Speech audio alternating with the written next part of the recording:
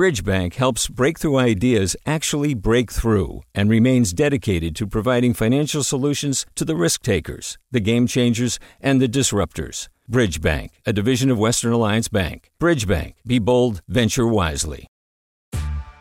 Hey there, this is Brittany Luce from NPR's It's Been a Minute. KQED's podcasts like The Bay, Bay Curious, Mind Shift, Right Nowish, and more all tell the stories of the Bay and beyond with reliable, human-centered journalism.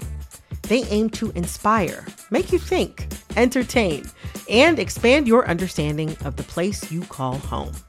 Here's how you can support podcasting at KQED. Showing your support is easy, and you can join Brittany in supporting KQED Podcast too at donate.kqed.org/podcast. That's donate.kqed.org/podcast. From KQED. Mic check, check 1, check 2. Are we here? All right, we're here right now. Ish. Hey y'all, what's good? How goes it? Man, let's get into it. All right, so I knew about polygamy for a while. You know, the practice of having more than one partner at the same time. But I didn't know about how that might differ from polyamory or polyandry. And I wasn't clear on what relationship anarchy is and how that plays into it all. And for whatever reason, I had never connected the religious and cultural practice of having multiple wives or husbands with the modern concept of polyamory. That was until I heard what we're about to share with you today. I'm Pendarvis Harshaw, coming through with a special episode of Right Nowish. We're passing the microphone to our friends over at The Stoop, a podcast about being part of the African diaspora, dealing with the ins and outs of living through racism, sexism, and all the isms that are pervasive in America. It's a podcast about the messy conversations going on in the group chat, but may be awkward to have in family gatherings. Plus, they talk about joy, black joy. Can't forget about that. Never forget about that. If you're not already tapped in, The Stoop is hosted by Leela Day and Hana Ababa. They're going to walk us through a few conversations about what I can only call healthy alternatives to monogamy. The Stoop is going to hash it out right after this. Hi, it's Terry Gross, the host of Fresh Air. We bring you in-depth, long-form interviews with actors, directors, musicians, authors, journalists, and more. Listen to our Peabody Award-winning Fresh Air podcast from WHYY and NPR. Hey, it's Glenn Washington from Snap Judgment. And if you love what you're hearing, and I know you love what you're hearing, please consider becoming a KQED member. Get special access to cool events, behind-the-scenes footage, and so much more. Plus, you'll sleep better at night knowing you did your part for the community you depend upon. It's in you. Please be in it. Visit donate.kqed.org/podcasts to sign up now. That's podcast with an S. Thanks.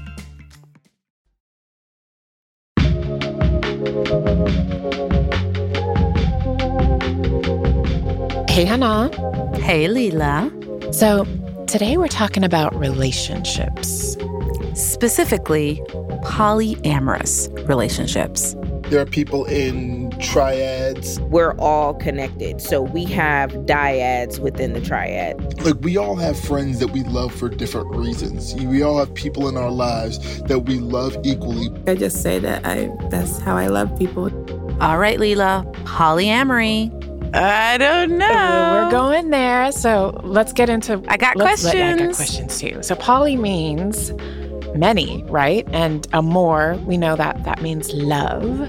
Yes. So loving many. Loving many. Uh-huh. All right. That's what we're going to be talking about, Hana, loving many. But what is polyamory? I'm still needing a little bit of guidance through this conversation.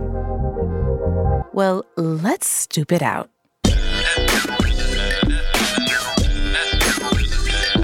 The Stoop. The Stoop.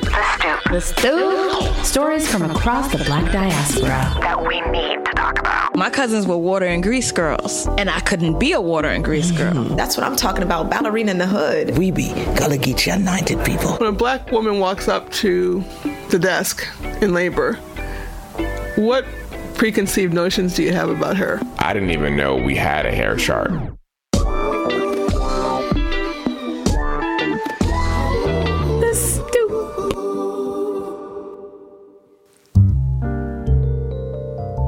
So, Leela, polyamory.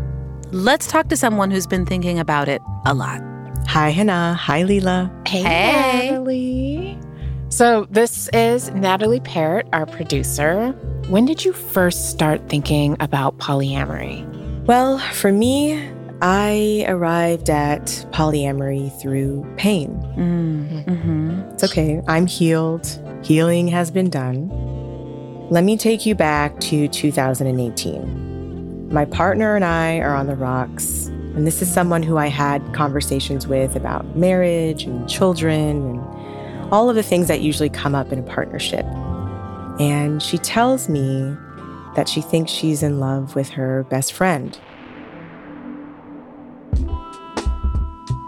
And so we started having these conversations about polyamory. And I thought, well, could I really do this? I mean, I really love this person. And I don't think we had good tools at the time to talk about this. So you were starting to think, though, about whether you can be in a relationship with somebody who is in a relationship with somebody else, basically. Yeah, it was a series of hard conversations to have. And there were a lot of talks and a lot of tears. And ultimately, we decided to break up. But what was left was this idea of polyamory. So then what happened?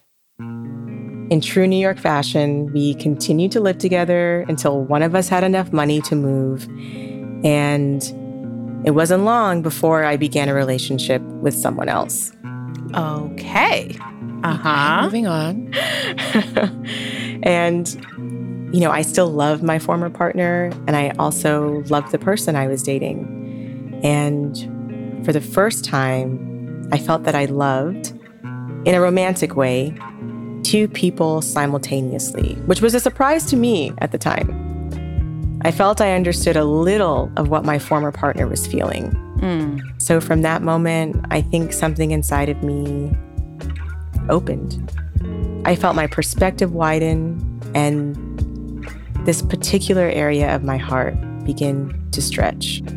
So have you since then been in a polyamorous relationship? Well, not exactly. I haven't had the opportunity, though I do talk about it with people I date. I feel like I'm kind of still vision boarding. If vision boarding is still a thing, I feel like I'm still in the vision boarding stage of... I think it's still a thing. My polyamory. It is still a thing. So what is it that's interesting to you, Natalie, about polyamory? Well, broadly, I think I am interested in love. And I am interested in loving better. And in our society, I feel like we've been handed scripts. So scripts around gender, for example, scripts around how we're supposed to conduct relationships, especially romantic relationships. Scripts. Yeah, scripts. So what's expected of us, yeah. Yeah, exactly.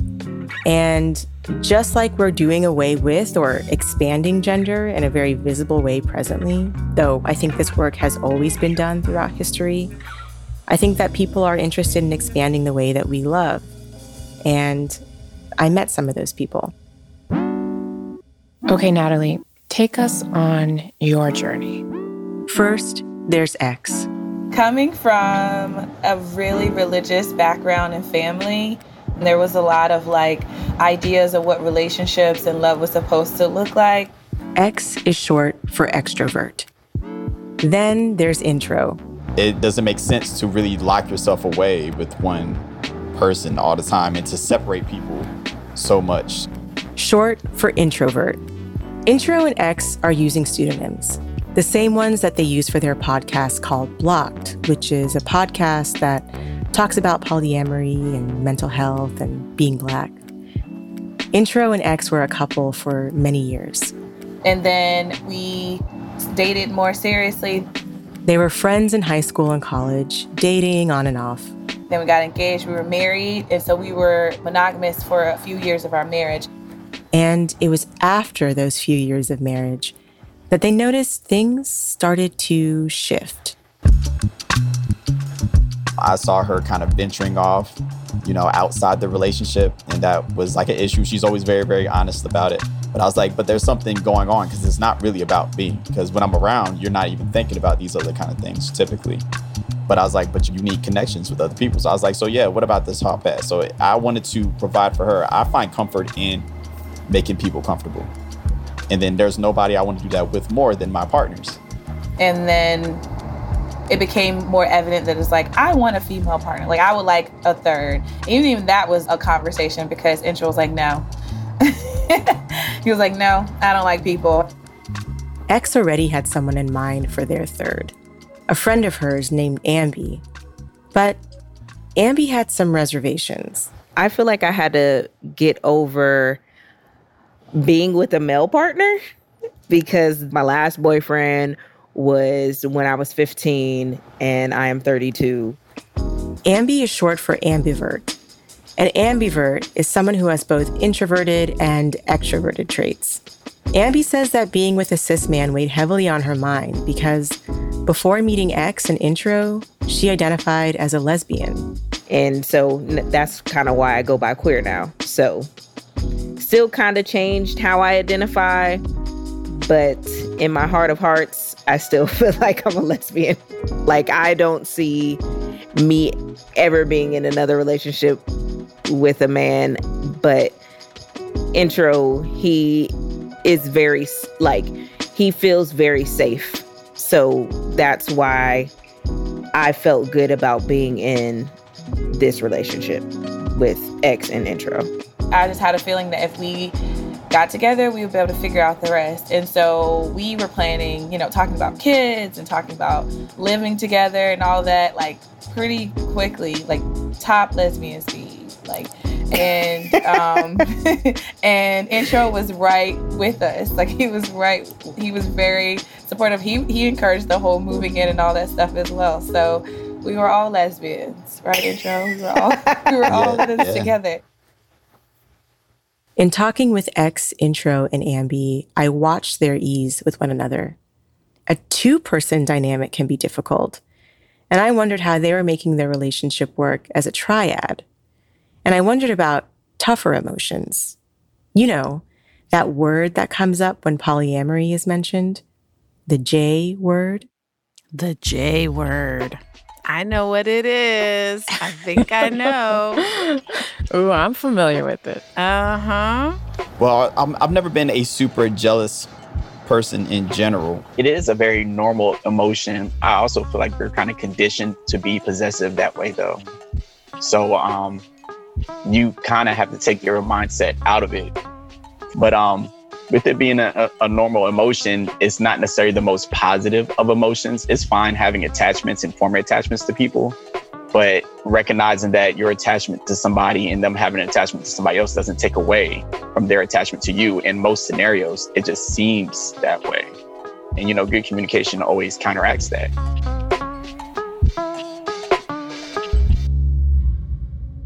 Communication is a word I heard a lot when reporting for this piece. Effective communication is important. And something else I heard a lot too was patriarchy being confronted. When we entered our open relationship and transitioned into our triad, a lot of times when my other male counterparts, my friends, heard about the type of relationship I had or saw the type of relationship I had, the first thing they would go to is, toxic guy behavior, like, oh, so you got two girls, right? Oh, you get to do this, you get to do that, whatever. And I'm like, yeah. Now remember, and I had to cue them. I'm like, so I don't always do just wild, crazy sexual activities all the time. Sometimes it's just going on a date. But that's just setting the stage for my wife also gets to do this, gentlemen. And they're like, oh, no, never mind. I could never. I'm like, oh, so you can cheat on your wife all day. And you can do this all day. Or you can mess around, or you don't mind this image of you. So it's like so territorial. For X, she says polyamory has allowed her to shed some beliefs and own new ones. I finally found the word polyamorous. And I was like, that's me. Like, a light bulb went off. I spent years retraining my brain to not feel guilty for, wanting other companionship, or even owning my sexuality, owning that I'm a sexual person. Because, young Christian girls are taught basically every time you have sex with someone, you're tarnishing your soul, or you're giving a piece of yourself away. You're devaluing yourself, trying to get rid of the internalized homophobia that I've been raised to have, and not have an idea of I just want to be accepted kind of deal. I've really stepped into the I deserve to be celebrated, period.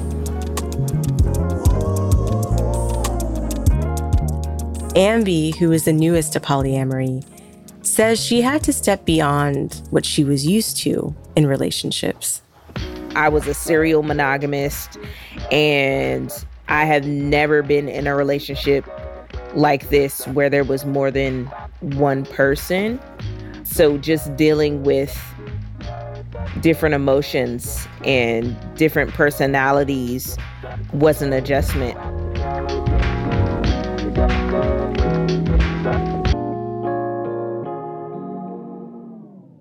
The triad has been together for 2 years, and now they're on the verge of another adjustment. Yeah, so we're all going to be raising this baby. The family is expecting their first child. And for X, raising a child with 2 partners might bring a little more ease.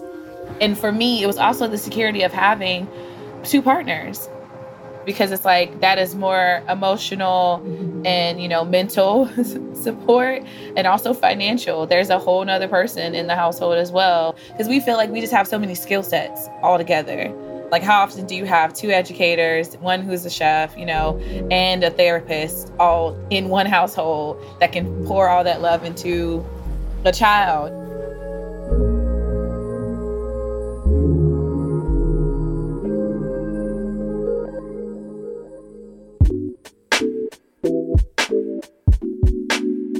We just met Ambi, Intro, and X, and those are some of the best names we've ever had on this podcast, right, Hannah?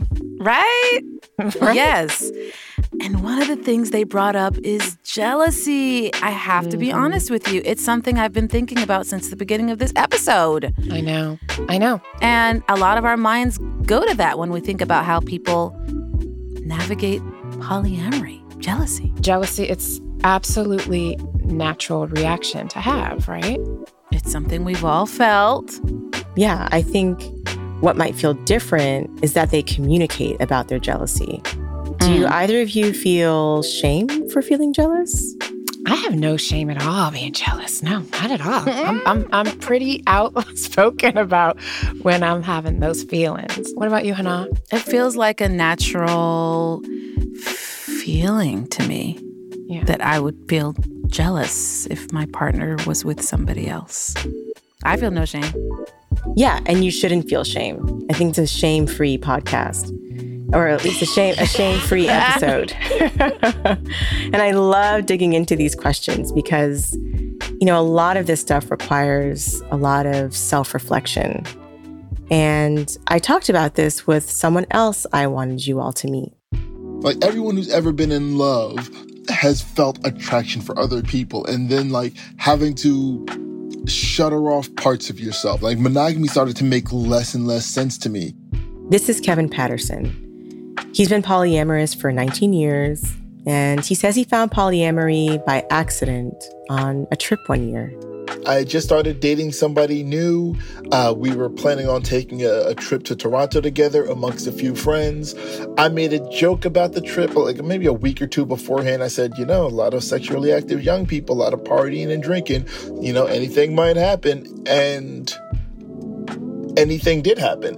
Me and this new girlfriend and one of her friends, we ended up spending a few hours rolling around together. And next thing you know, instead of getting awkward like I thought it was going to get awkward, instead it just opened us up to have new conversations about what kind of relationship we wanted to have, what we wanted our exclusivity to look like, if we wanted exclusivity at all. And Kevin still knows this person. She's my wife. We've been married for 14 years. And within those 14 years, They've had 2 kids and built a life together. He uses the term relationship anarchy to describe the way he practices polyamory. Every person that I meet, our relationship just sort of forms naturally. Like, I don't try to put anybody in one box or another if that's not what suits this person. I decided to talk to Kevin because of the work he has done and does when it comes to polyamory. He's written a book, he hosts workshops, and he seems to have a presence in the polyamorous community that he belongs to. He's also been polyamorous for a long time, and Kevin tells me an important practice in polyamory is communicating.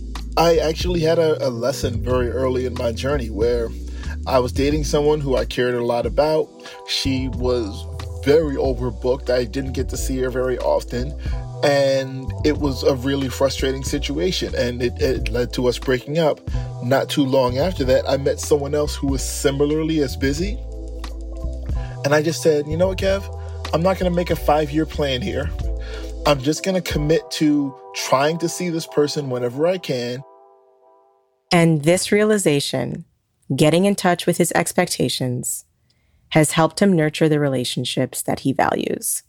And when we see each other, it's going to be awesome. And that was it. That was the solo expectation. Like 99% of our problems are either communication or scheduling, and mostly it's just communication. For Kevin, being polyamorous meant trying to find like-minded people, which is how he found himself at meetups and gatherings. And it wasn't always easy finding Black people in those spaces, even in a very Black city like Philly. Most of the folks you're going to get in an event are white folks. Where I live, it's 40-something% Black. So to go to an event in Philadelphia and to find myself as one of, or most times the only Black person, you run into a lot of othering. You run into a lot of fetishization, you know? Sometimes you go to a space and you're Black and people think that you being Black is the only thing you have to offer to that space. I've run into people who felt like fetishizing my race was the way to go. And then they end up on the end of a long, drawn-out, uncomfortable conversation that they weren't buying into.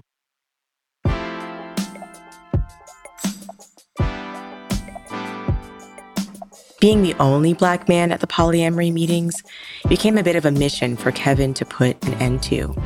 He approached organizers about it and asked them what they would do to change this. Some people responded really well to that, and some organizers were like, oh, wow, thank you for highlighting a problem. Thank you for pointing out what's going on with our demographics.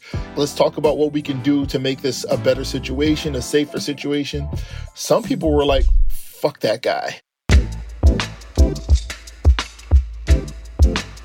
Kevin eventually wrote a book called Love's Not Colorblind: Race and Representation in Polyamorous and Other Alternative Communities. His goal was to diversify these meetups, and through this work, he was starting to learn a lot from new people he was meeting. The younger folks would bring so much information about identity politics, where me being Black is an all the time thing. And it's something I think about all the goddamn time. Whereas I wasn't thinking a lot about other people's experiences as women, as transgender, as queer. Being introduced to these terms, these experiences, and people led Kevin to begin to think about his sexuality more broadly. And while I identify as queer now, that's a relatively new thing for me. That's a 2018 and up thing. Whereas the previous 40 years of my life, I was identifying very comfortably as straight. So I never really thought about what was going on in queer communities. That's sort of an amazing thing in that my attraction started to shift. It's oh, okay, well, here are some trans women that I find attractive. And here are some trans men that I find attractive. Oh shit, here's a couple of cis men that I find attractive. Didn't see that coming. And if that had been me in high school, I would have had to hide that because, I was in an all-boys high school, and I'm living with these West Indian parents. As the child of West Indian parents myself, hi Mom, hi Dad, I know being queer can be a big deal. There is a lot of rigidity around sexual expression and gender roles, especially roles that don't lean toward the hypermasculine or hyperfeminine. And the fear of being disowned, ostracized, or being a victim of violence, whether by your community or your family, all of that is very real. These are things that might have, caused danger to my safety, caused danger to my health and well-being, to my freedom. Whereas at age 39, 40, when my attraction started to shift, I was already surrounded by so many sex-positive, queer-friendly people. There was no closet. It was no coming out. It was like, oh, wow, here's some new information about myself. And everyone around me was like, oh, cool.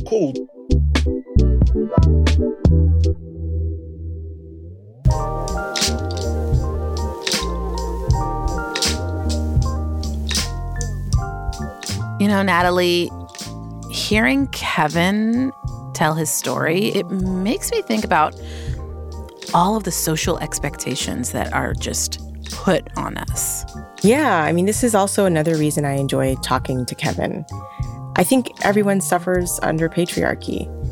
And as a Black woman, I am often thinking about my Black male peers, many of whom I think of as my brothers, some of whom have been my lovers.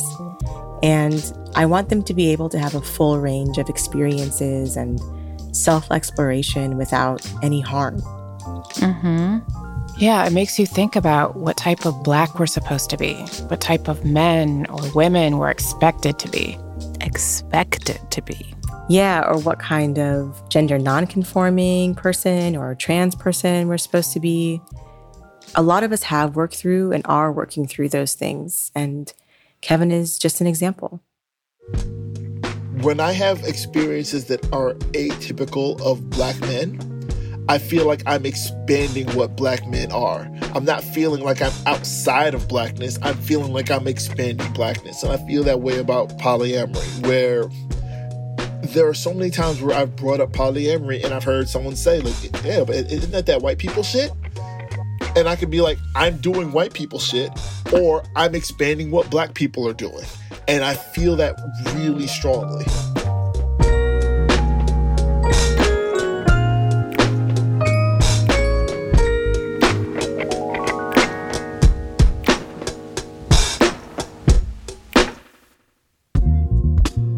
So hearing all of this, it sounds really familiar to me in an interesting way, because one of the things I think about is this connection, if there is a connection, to what we're talking about, polyamory, and what I know to happen where I come from. So I know in Sudan, there's a lot of polygyny where men marry multiple wives.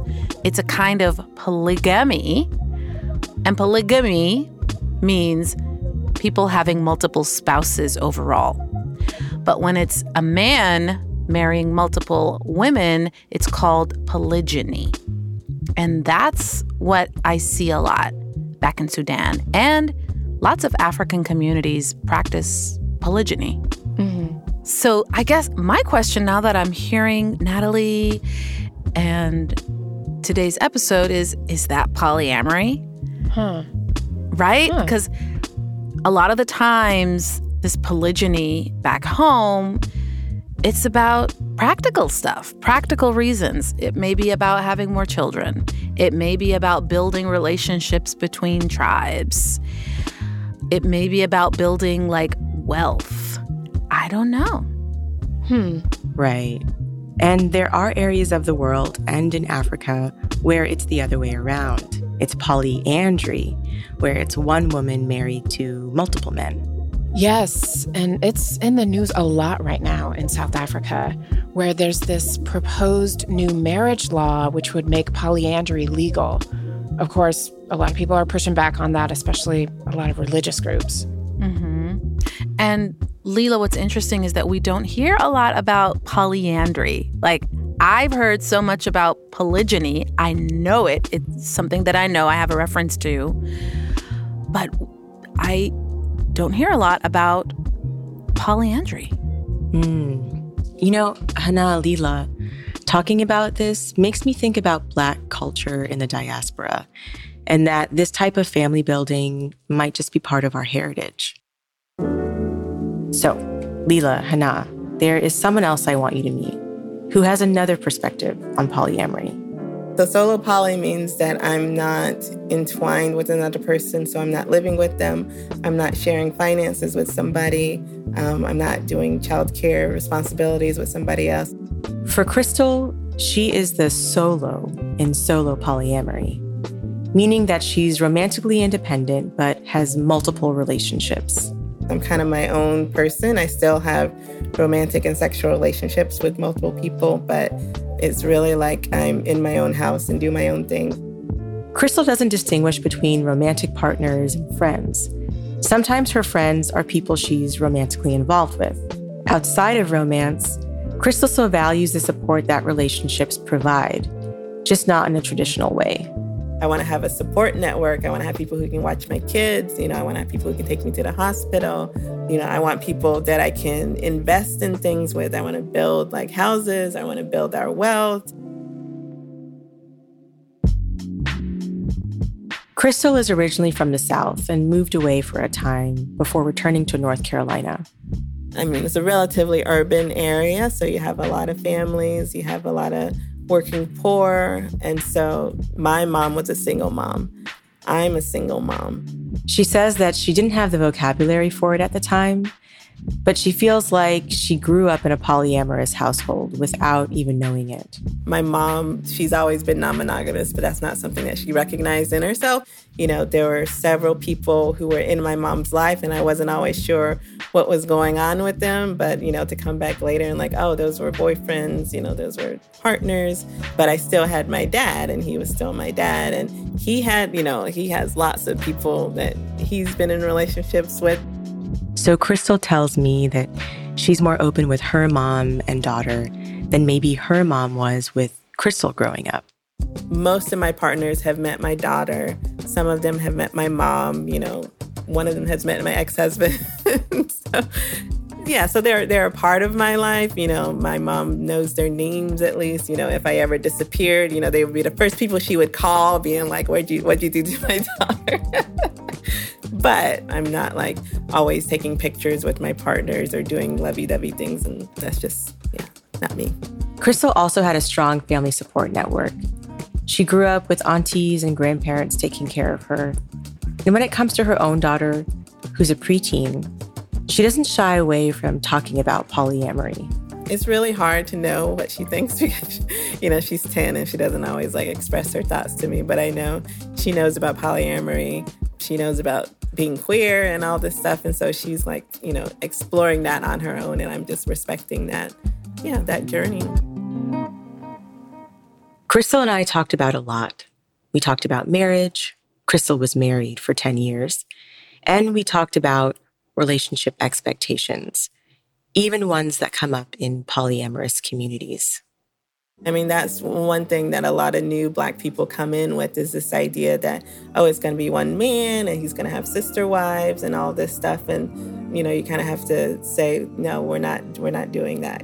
That's from our past, but that's not going to be, what we currently do. And it's recognizing that part of Black polyamory is this kind of feminist, it's called womanism. Part of it is recognizing our agency and some of the, it kind of goes back to the matriarchy and the primacy of women, but it's just counterbalancing that kind of expectation that the man is going to be in charge and having all the sex and stuff like that. Whereas no, it's actually the women are going to be, having agency over their own bodies and their relationships. And we'll be sister wives, but it's on our terms, and if we want to have sex, we can. If we don't, we don't. When I came back to the South and kind of discovered my local neighborhood is that Black people already kind of have a tolerance for non-monogamy. There's a lot of that already there that happens. It's not always ethical and it definitely still hurts people, but it's much more like if you phrase it the right way or, baby mom and baby daddy and all that, then it's there and it's acceptable for people. And that's something I've thought about too. How when we don't live this nuclear family model, there is a lot of criticism from outside and inside the Black community about how we as Black people organize ourselves in our romantic relationships. Our judgments then perpetuate certain stereotypes about single mothers or single fathers or parents. And that's a problem. There's this whole kind of drive to build a Black community and kind of like take back our independence, to be self-sustaining. All these single mothers, and you can debate the reasons for it or whatever, but there's some acceptance and knowledge that, these people are going to be taken care of, and they can still have sex lives, because they're adults and they deserve that. It's been there all the time, and it's kind of a survival tactic, but it's also just like a willingness to know that love doesn't just mean like you're married to somebody or that you have some kind of document between them. Being Black and polyamorous means that you are not just thinking about, I want to have great relationships with individual people. It's, I want to have my village around me.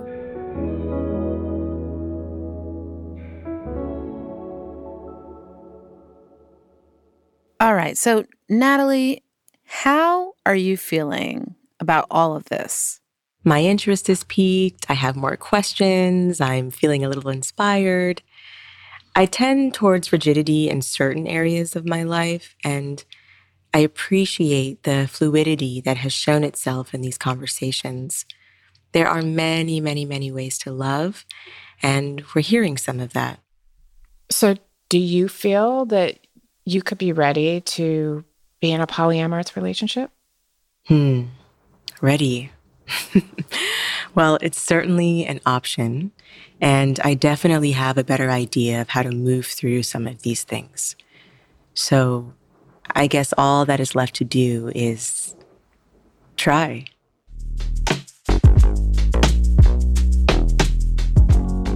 And that is The Stoop. The Stoop is a proud member of Radiotopia from PRX, a network of independent, listener-supported, artist-owned podcasts. Big thanks to Natalie Parrott. Thank you, Natalie.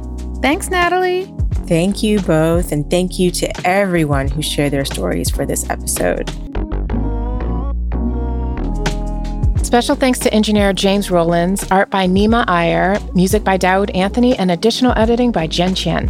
Support for The Stoop comes from Cal Humanities, a nonprofit partner of the NEH. Find them at calhum.org. And special thanks to the NPR Story Lab. Bye. Bye.